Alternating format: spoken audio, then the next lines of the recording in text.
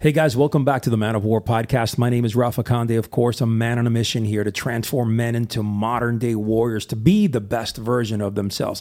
Today, live in our studio, we have David Salamanca for Salamanca Watches. Now listen, bottom line, if you want to watch, go grab it from this dude. This guy is the king of watches. CEO of Man of War, Rafa Conde.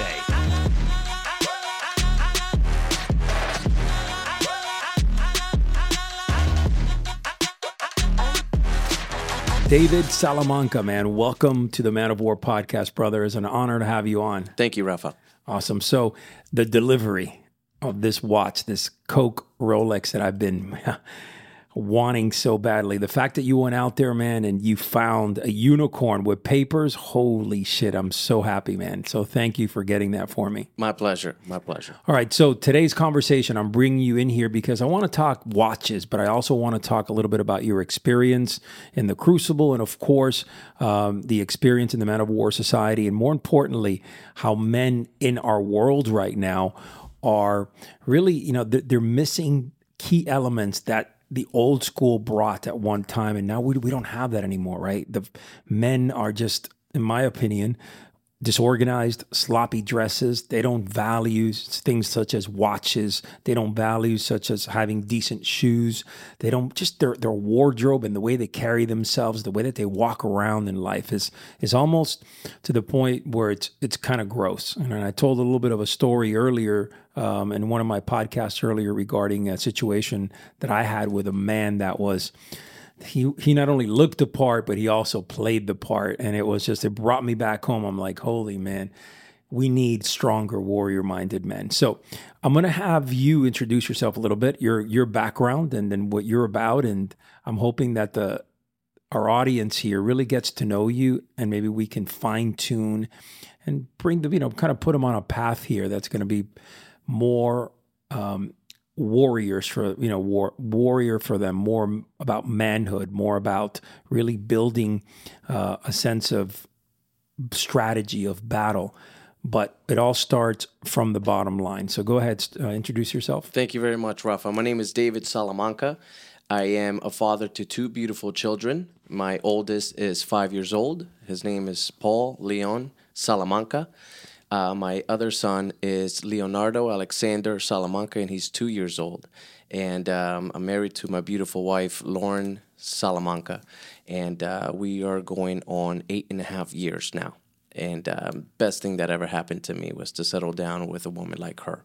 My children are my number one motivation in life. They keep me going, they keep me grounded, and it's ultimately what I do everything for the other generation rather than just thinking about me. I'm originally from Colombia. I immigrated to this country in 2000.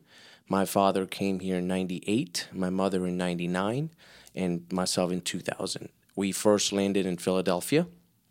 And, again, we are in the Man of War Society, and I think it couldn't have been any better. I'm the perfect fit for the society. Since I came to this country, I had to learn how to fight for everything that I ever wanted.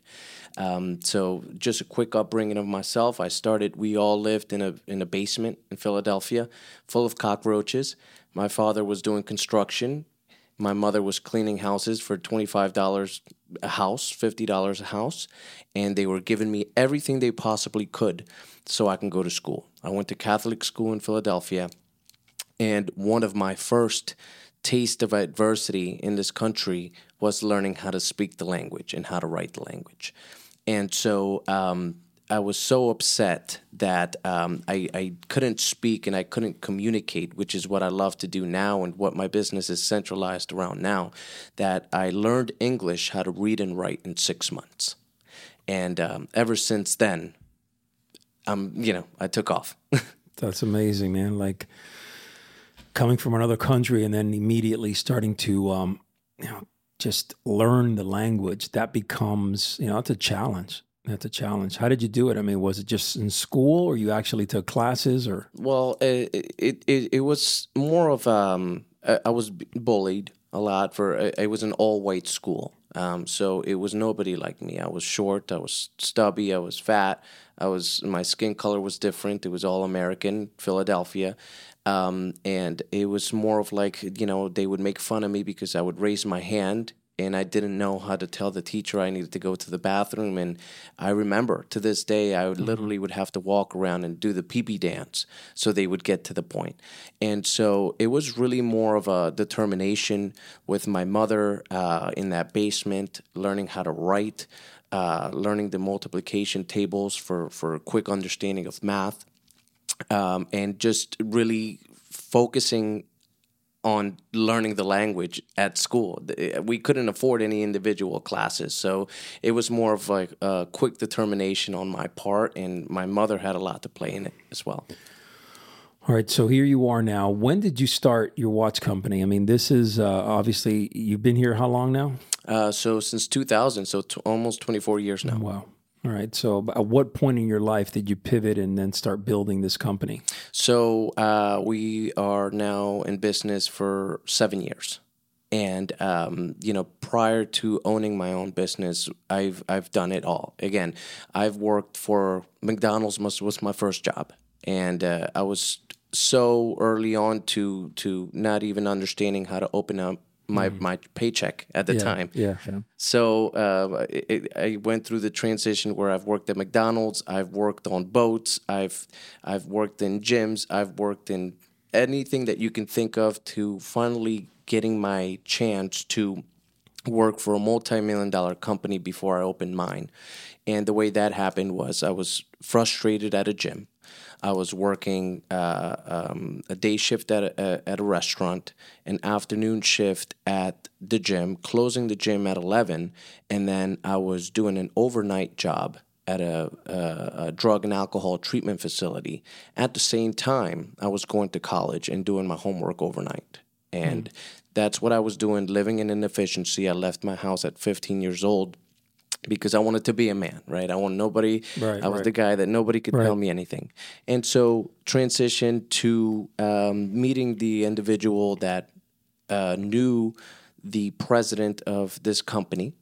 And I said, I'm tired. I can't do this anymore. I need to, further my career. That individual said to me, well, my friend is the president for this company, but you don't really have the ability to fail. And so, I walk in and with the money that I had saved up, I bought myself a nice pair of slacks, some shoes, a long sleeve shirt because I've always had tattoos. And I walked in, and the company was actually owned by Jewish people. And so it's always a barrier that I had to overcome with my tattoos, my ethnicity, my language barrier. I still walked in super confident, and I said, I would like a seat at the table, basically. They gave me an opportunity for the first 60 days to do hot transfers. So basically what it was is these guys that are veterans there now, right? They're doing the business, and I would just sit on the other phone calling these old leads, old clients, and just basically as soon the game was, if you get somebody that's ready to buy and sell, switch it over to the guy that has experience. Right. And I did that for 30 to 60 days, and then very successful. Damn. Doing that. After the 30 to 60 days, I said, these guys are making a lot of money off me. I walked up to the president and I said, I would like to be in the sales seat. She's like, well, listen, I would love for you to be in the sales seat, but I don't think you're ready. And I said, I think I am. She's like, all right, well, if I put you there, just know that if you don't produce in 30 days, I have to let you go. I said, well, let's do it. And ever since then, I was one of the top producers in that company. There you go. Made millions for them. Fast forward to when they were bought out by a larger company. I went through the transition of that. And that company ended up moving to Philadelphia. So when we moved to Philadelphia, my son was born that first year. And so at the time, I came home one day and I said to my wife, baby, not my wife at the time yet. I said, she was just my girlfriend. And I said, you know what? My company's being bought out. I'm one of the few that they want us to move to Philadelphia. We're moving. I didn't care about anything else but just moving there and just making a lot of money, traveling. That was our goal. She came with me. We completely left our lease. We got into a U-Haul. We drove up to Pennsylvania. We said, we're going to travel. We're going to make a lot of money. A month in, I think a little bit over a month in, we find out she's pregnant with our first son. Wow. So I came to the boss and I said, listen, my wife is pregnant. She has a huge Italian family back home. She has siblings. She has sisters. We need all the help that we can get. Here in Pennsylvania, childcare was $2,700 a month. I can't afford that yet. I'm just getting into it here. Yeah. They said, unfortunately, we would love for you to stay, but we can't let you go. Like, we can't let you work remotely is really what I'm trying to do. Yeah. Wow. And so I said, well, okay. And I made another stellar decision to choose my family over, I think I was clearing about $450,000 a year at that job. And I said to myself, I looked at my wife and she said, well, this is what I want to do. And I chose family over money. And so at the end of that year, in 2017, going into 2018, my son was 6 weeks old. And we packed up all our stuff in a U-Haul. My wife was in the other car with my 6-week-old and her sister. And we drove back down here to Florida. And I had a non-compete for 2 years. And a lot of people say, well, if it's another state, you don't really have to go with that non-compete. So I played the game the right way. I didn't want to burn any bridges. So I said, okay, well, I'm going to go into real estate.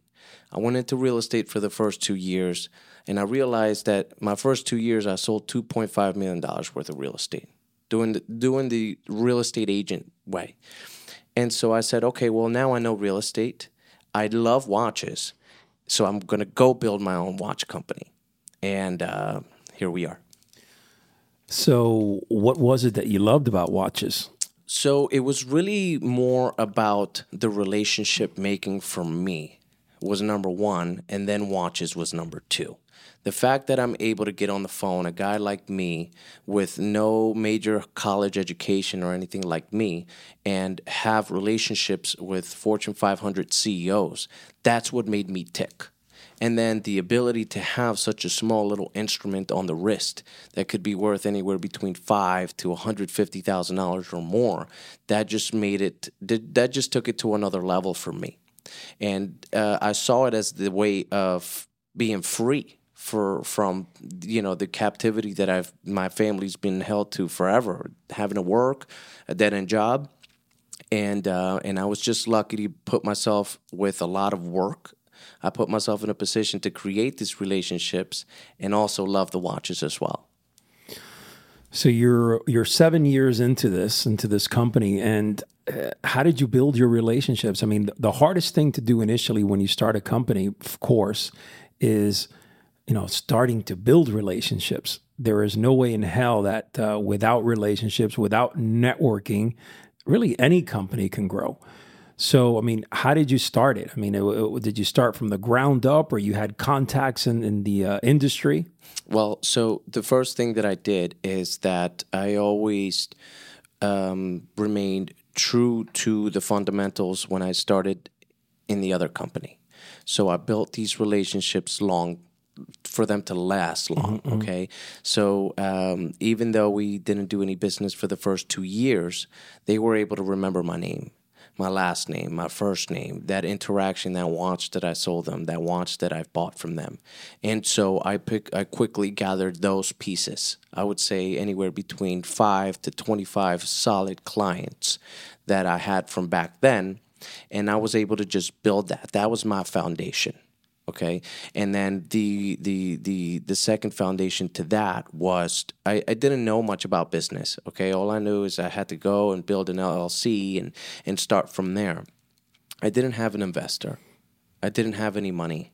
The only money that I had was the money that I made at the other watch company, the little bit of money that I made with real estate. But, when I came down here from to Florida after I left the other company, I was down to maybe $15,000, $20,000 in my bank account. A newborn baby in an apartment in Coconut Creek with my wife, and talk about pressure. And so it just brings it all back to I had to burn all the ships. There was no option B. This is it. This is what I had to do. And those 25 clients was the foundation to buy a watch, sell a watch, buy a watch, sell a watch, to eventually I'm looking at it and I'm like, okay, well now I can buy 15, 20, 25, 30 watches. Now I can start building a name with a reputation, with a Google, with Google testimonials, building a website.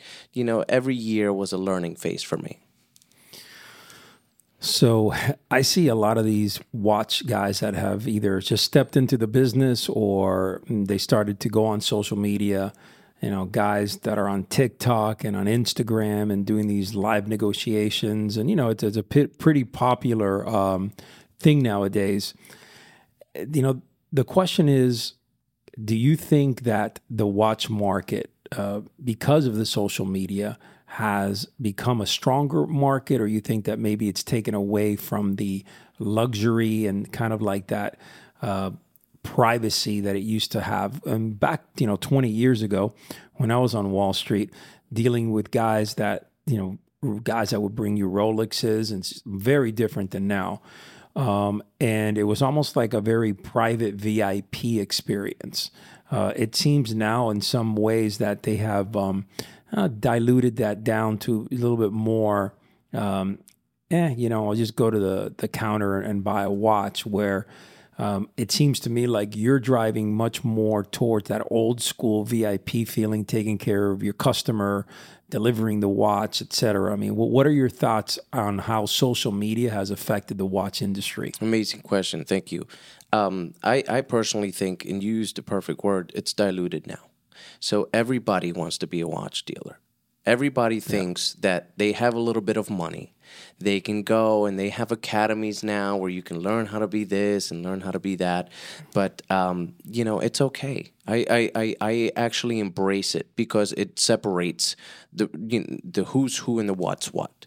I've been doing this for a very long time now, back when, anybody that's watching this, Rolex Submariners were $5,000. That price you will never be able to find again. And back then, everybody knew that if you're buying a watch for retail, no matter what, you're going to lose money. And so I come from that era. And so to see what's happening today, there's always going to be a market for the guy that goes on Instagram and goes on TikTok. I've sold plenty of watches that way as well, but it's not the foundation to what I do. I like to stay in my own lane, and just like you said, I like to sort of cultivate the guys. I have so many guys that privacy is key. They don't want to call a major watch company that has all their information, that can be hacked, that anybody can know who they are. Privacy and anonymity is key. So when they call me and they say, David, I'm looking for this watch at this price, complete with box and papers. Can you do it for me? Can you deliver? That white glove service is what I like to do. So when it comes to the social media, the minute the internet came out and everybody had access to Google and searching the availability of this price and that price, watches started becoming more popular at that point. And again, it's its own asset class now, to say the least. But I embrace it because we'll see who's around 5-10 years from now. I play the longevity game. What I see a lot is so many of these, especially the younger guys that want to get into that, market, that watch market. What I see is their knowledge base is very, very low. They just want to trade watches, and they're out there hunting and trying to get the best deal on watches, which is fine, but it seems like they had no mentorship, no guidance, really no structure or organized fashion to learn their craft, right? They didn't mentor under anyone. Like you just mentioned a little bit ago, maybe a course that they took online and saying, hey, you need to go into these Telegram groups or whatever, and then try to find the best deals there. And then they'll start giving you some dibs as you put in your time and effort.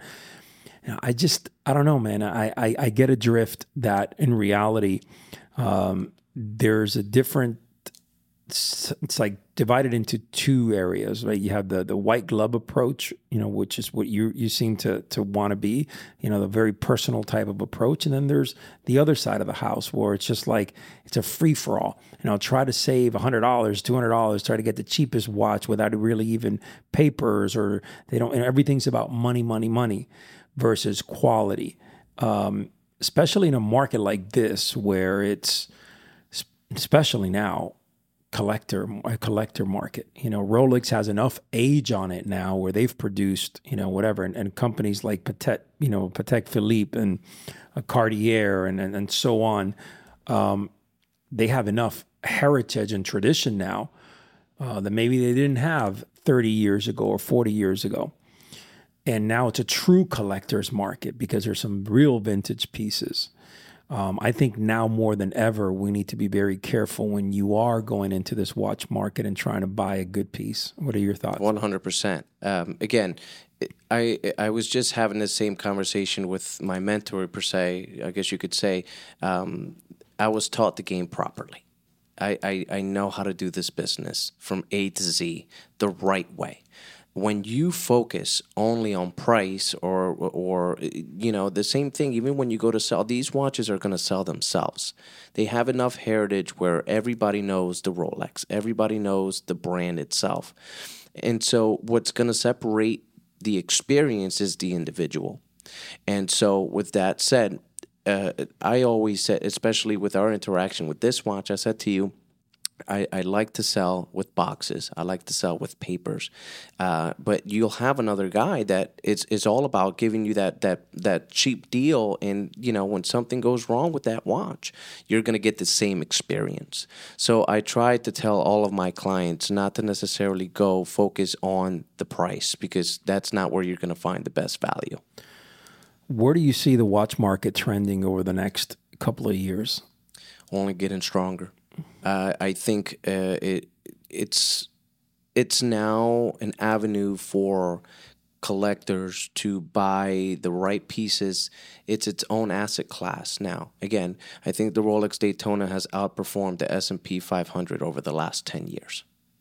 So that's huge, right? So to be able to buy that type of value in such a small little piece that you can put on your wrist, you can enjoy.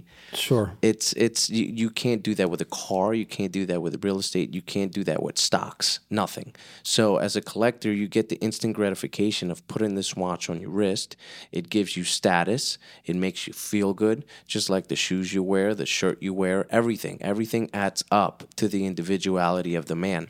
So I don't think it's going to go anywhere. I think the guys that came up on some money and have some investors that are now coming up and wheeling and dealing on the TikToks and Instagrams, they will eventually fade away. We've seen it now with the COVID shock. COVID completely had the prices skyrocket. And now when everything's stabilized, I know guys that have lost $500 to $1 million on an individual watch. So a lot of them are gone. That's crazy. Yeah. Man. And so that's what happens when you have a crypto boom with guys that have made a lot of money. That's right. That's right. They're like, okay, we see it. Well, we can do the same thing. We can build the best brick and mortar. We can do this. And they go in and they get completely shocked and washed. And so, those guys will eventually fade away. And the guys that are true to this, the guys that know how to do the game properly, know how to build the relationships and not focus on the product itself, it's only gonna go make the watch business even greater than what it is now. Yeah. Tell me something. You mentioned status. You mentioned, being a good investment. And I think we're missing that in our society now. I think many men out there walk around this world without guidance on where they want to put their money in, where they want to put their money into, or for that matter, a lot of men walk around really with no sense of value for anything. They just want a shortcut. They want a hack. And they want the cheapest possible. Doesn't matter if it falls apart tomorrow. And I mean, you deal with clients all day long. But my question is, men who come to you for watches, their mindset, the way that they think about life, do you...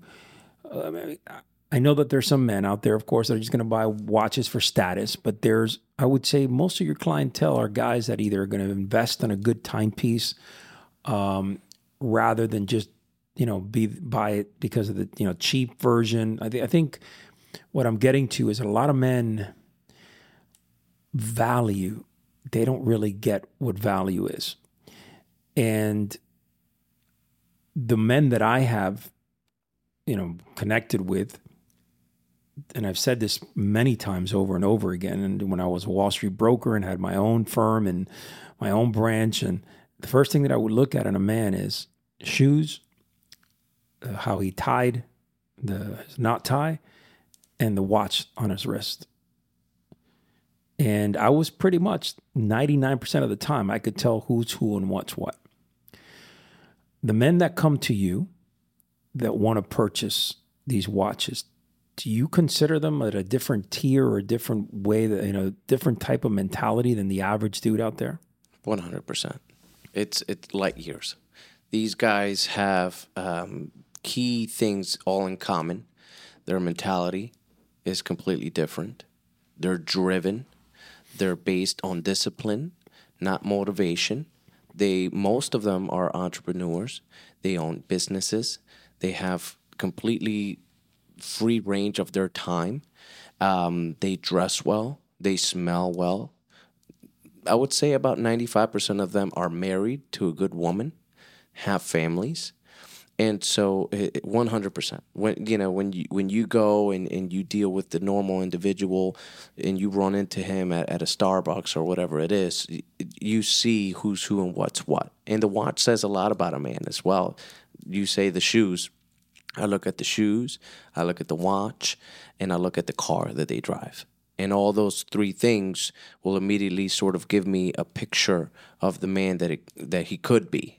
And then obviously the fourth would be the conversation. How intellectual is the man? What is he talking about? What does he focus on? Sure, how he can back up all those things that he has, all those material things. Now, many people will listen to this and they'll say, well, hey, man, look, these are all material things. That doesn't make a man. Well, yes, I agree with that. It doesn't make a man. Material things do not make a man. We rent these things. These watches and these cars are here for rent until we die, right? None of that's going on into the grave with us. However, with that said, there are certain, and this goes through history. I mean, you go back to any warrior culture and you look at their battle dawn, the kings, their crowns, the samurai, their entire kimono, how it was, right? Their swords. I mean, these were same thing. I go back and I look at watches and I say, well, this is a sword. I go back to the samurai swordsmith, right? And the way that certain watches are made, the way that certain cars are made. I'm a big Porsche fan because of the brand and the way that it's made and their heritage and the tradition. And the same thing goes with a Rolex. Same thing, heritage, tradition, brand. So each man is, has a unique way of thinking of branding, and he compares himself, I guess. Not himself really, but he compares brands and he says, hey, I align more with this one. Cool. But in the end, when people say it's all about material, it's a little bit deeper than that. It's about, you're buying tradition, you're buying heritage. It's not, unless you're one of these show-offs that just is buying this shit to show off on Instagram. That's not the kind of guy that I'm talking about. I'm talking about a guy that, it's enjoying the finer things in life, that is successful, that why not? And so many people will say that's just material things. Yes, they are just material things and you're only renting them. But my question is, why not enjoy them? Right. I mean, what are your thoughts on that? Well, again, I'm all about enjoying them, and again, and you are right. A lot of people do, for example, I wear rose gold, yellow gold, white gold, titanium, whatever it is. And again, loving these things goes back to the Egyptian kings. Even they love their gold and everything else. Mm-hmm. But it is deeper because for me, the hard work that it took to get there. okay? The time spent for a collector to go and look and do his research and find that individual piece with box and papers, that's the fun. It's, aligning yourself with a brand that's like, okay, well, I can relate to Rolex, or I can relate to, for example, I love eyewear. So a lot of guys now on Instagram and TikTok, they're doing Cartier glasses. So I said, you know what, let me branch out and look at other glasses. So these are actually made by Maybach. I didn't know Maybach had Maybach eyewear. And so it's those things that I can align myself to be different. And that's the key. Just the search and the time that it takes to find the individual pieces, whether you're looking at shoes or watches, whatever it is that you love, that's where the love comes in. Without a doubt. And I think that every man out there should, do something that they love, whether they collect cars, they collect watches, guns, whatever it is. I think that that's kind of important. I think most of the men that I have met that don't have a collection in some way, shape, or form, it's almost like the conversation with them is a little bit shallow. It's dull. Yeah, it is, because I know from at least my inner circle, I would say 99% of men either collect watches, cars, even some that I know collect, what do you call it? The comics, like antique comics and things like that. They love that. I mean, I just think that every man has to have something fun, in his life, not just be so, working every single day without anything that they can look forward to. It just seems a little bit, off kilter for me. So let's talk. I want to take this down a road where, your experience, you came through the Man of War crucible, okay? When you came through this crucible, I mean, when you entered this, what were you, number one, how was your experience overall, just right off the bat? Right off the bat. That was my experience. Why? Because I did something that 99% of men wouldn't do. I became uncomfortable. I didn't know what I was going into, and so my experience from day one, it was just amazing. It's hard for me to even put into words, because the first day, I think I had tears coming out of my eyes from the separate activities that we do, and it was sort of like unleashing. It was freedom for me. I almost felt sad when it was over, because it was the brotherhood. The same guys are going through the same thing there with me, and day to day on everyday life, you can't find that connection with people, and so that connection, that pain, that being uncomfortable. We went in November when it was really cold, and so I think it got down to like 29 degrees. Oh yeah, that was cold. It was very cold, and so I know just people they can't even take a cold shower, let alone go for sure, let alone go to 29 degrees. So it was liberating. I loved it. Awesome. And for sure, I mean, what group were you in? G15. G15. So, I mean, one of the things that, putting the crucible together is exactly, I mean, it's difficult. You're going to get your ass kicked. You can't get ready for it. But there is a sense of freedom, that for sure. There's a sense of freedom. And many men have said that they felt sad when they were leaving, because you really bond with your brothers so tight. And it's just like, wow, these men are walking this path with me. But when you break free from that, the question is, and I asked this question to a lot of men, when you walked in through that doorway into your house, how did you feel coming out of this from 5-6 days away from the house, and just like you've been through hell and high water? What were your feelings like? So I bring it back to the introduction, which said pack light. So I packed really light. So I walked in the door with two garbage bags. Two garbage bags, because I was told pack light, and I really packed light. So I walked and with 2 garbage bags. My body was destroyed. My face was swollen from all the cold. I was hurt. I was beaten. My wife, she was there to greet me. She actually bathed me that night. That's how bad it was. And it was just, man, it's, you know what I felt? The only thing I could relate it to, it's like when going to war, like the movie 300, something like that, when you're greeted by your wife, and Yeah. that's what it felt like, becoming a man of war. You know, I would chase that experience over and over and over and over, because it just being able to say, you know, because when you're leaving with your suit. So it's like I said to my wife, this is the only option. And I don't know what I'm going into, but I'm coming back with this suit on and you know, my ring, everything. Right. And it takes a couple of days to sort of reel it all in and process it all. But man, I felt like a champion. How did looking at it from a perspective where, you know, the man crosses the doorway, and it's just you know, he has to.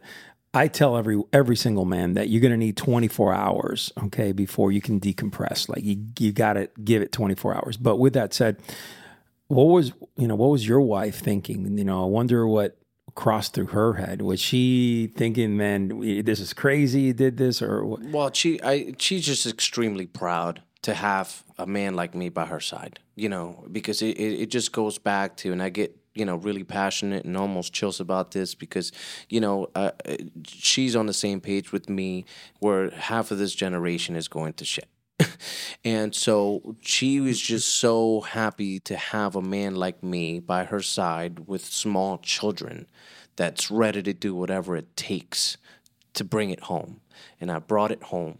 And she, you know, she did what a beautiful mother's supposed to do, is care for you, nurture you, bring you food, you know, heal you mentally, spiritually, physically, and she's just couldn't be any more proud. All right, so let's talk a little bit about that. Women in this day and age, you know, what you just said right now, your woman taking care of you. That may be frowned upon nowadays.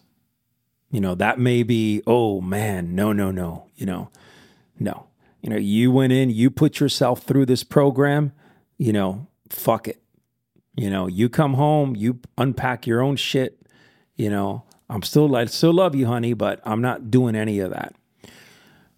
One of the things for me, I think that really that I connect with, that is very important for me, is the way that a woman can really bring a man down to a peace, right?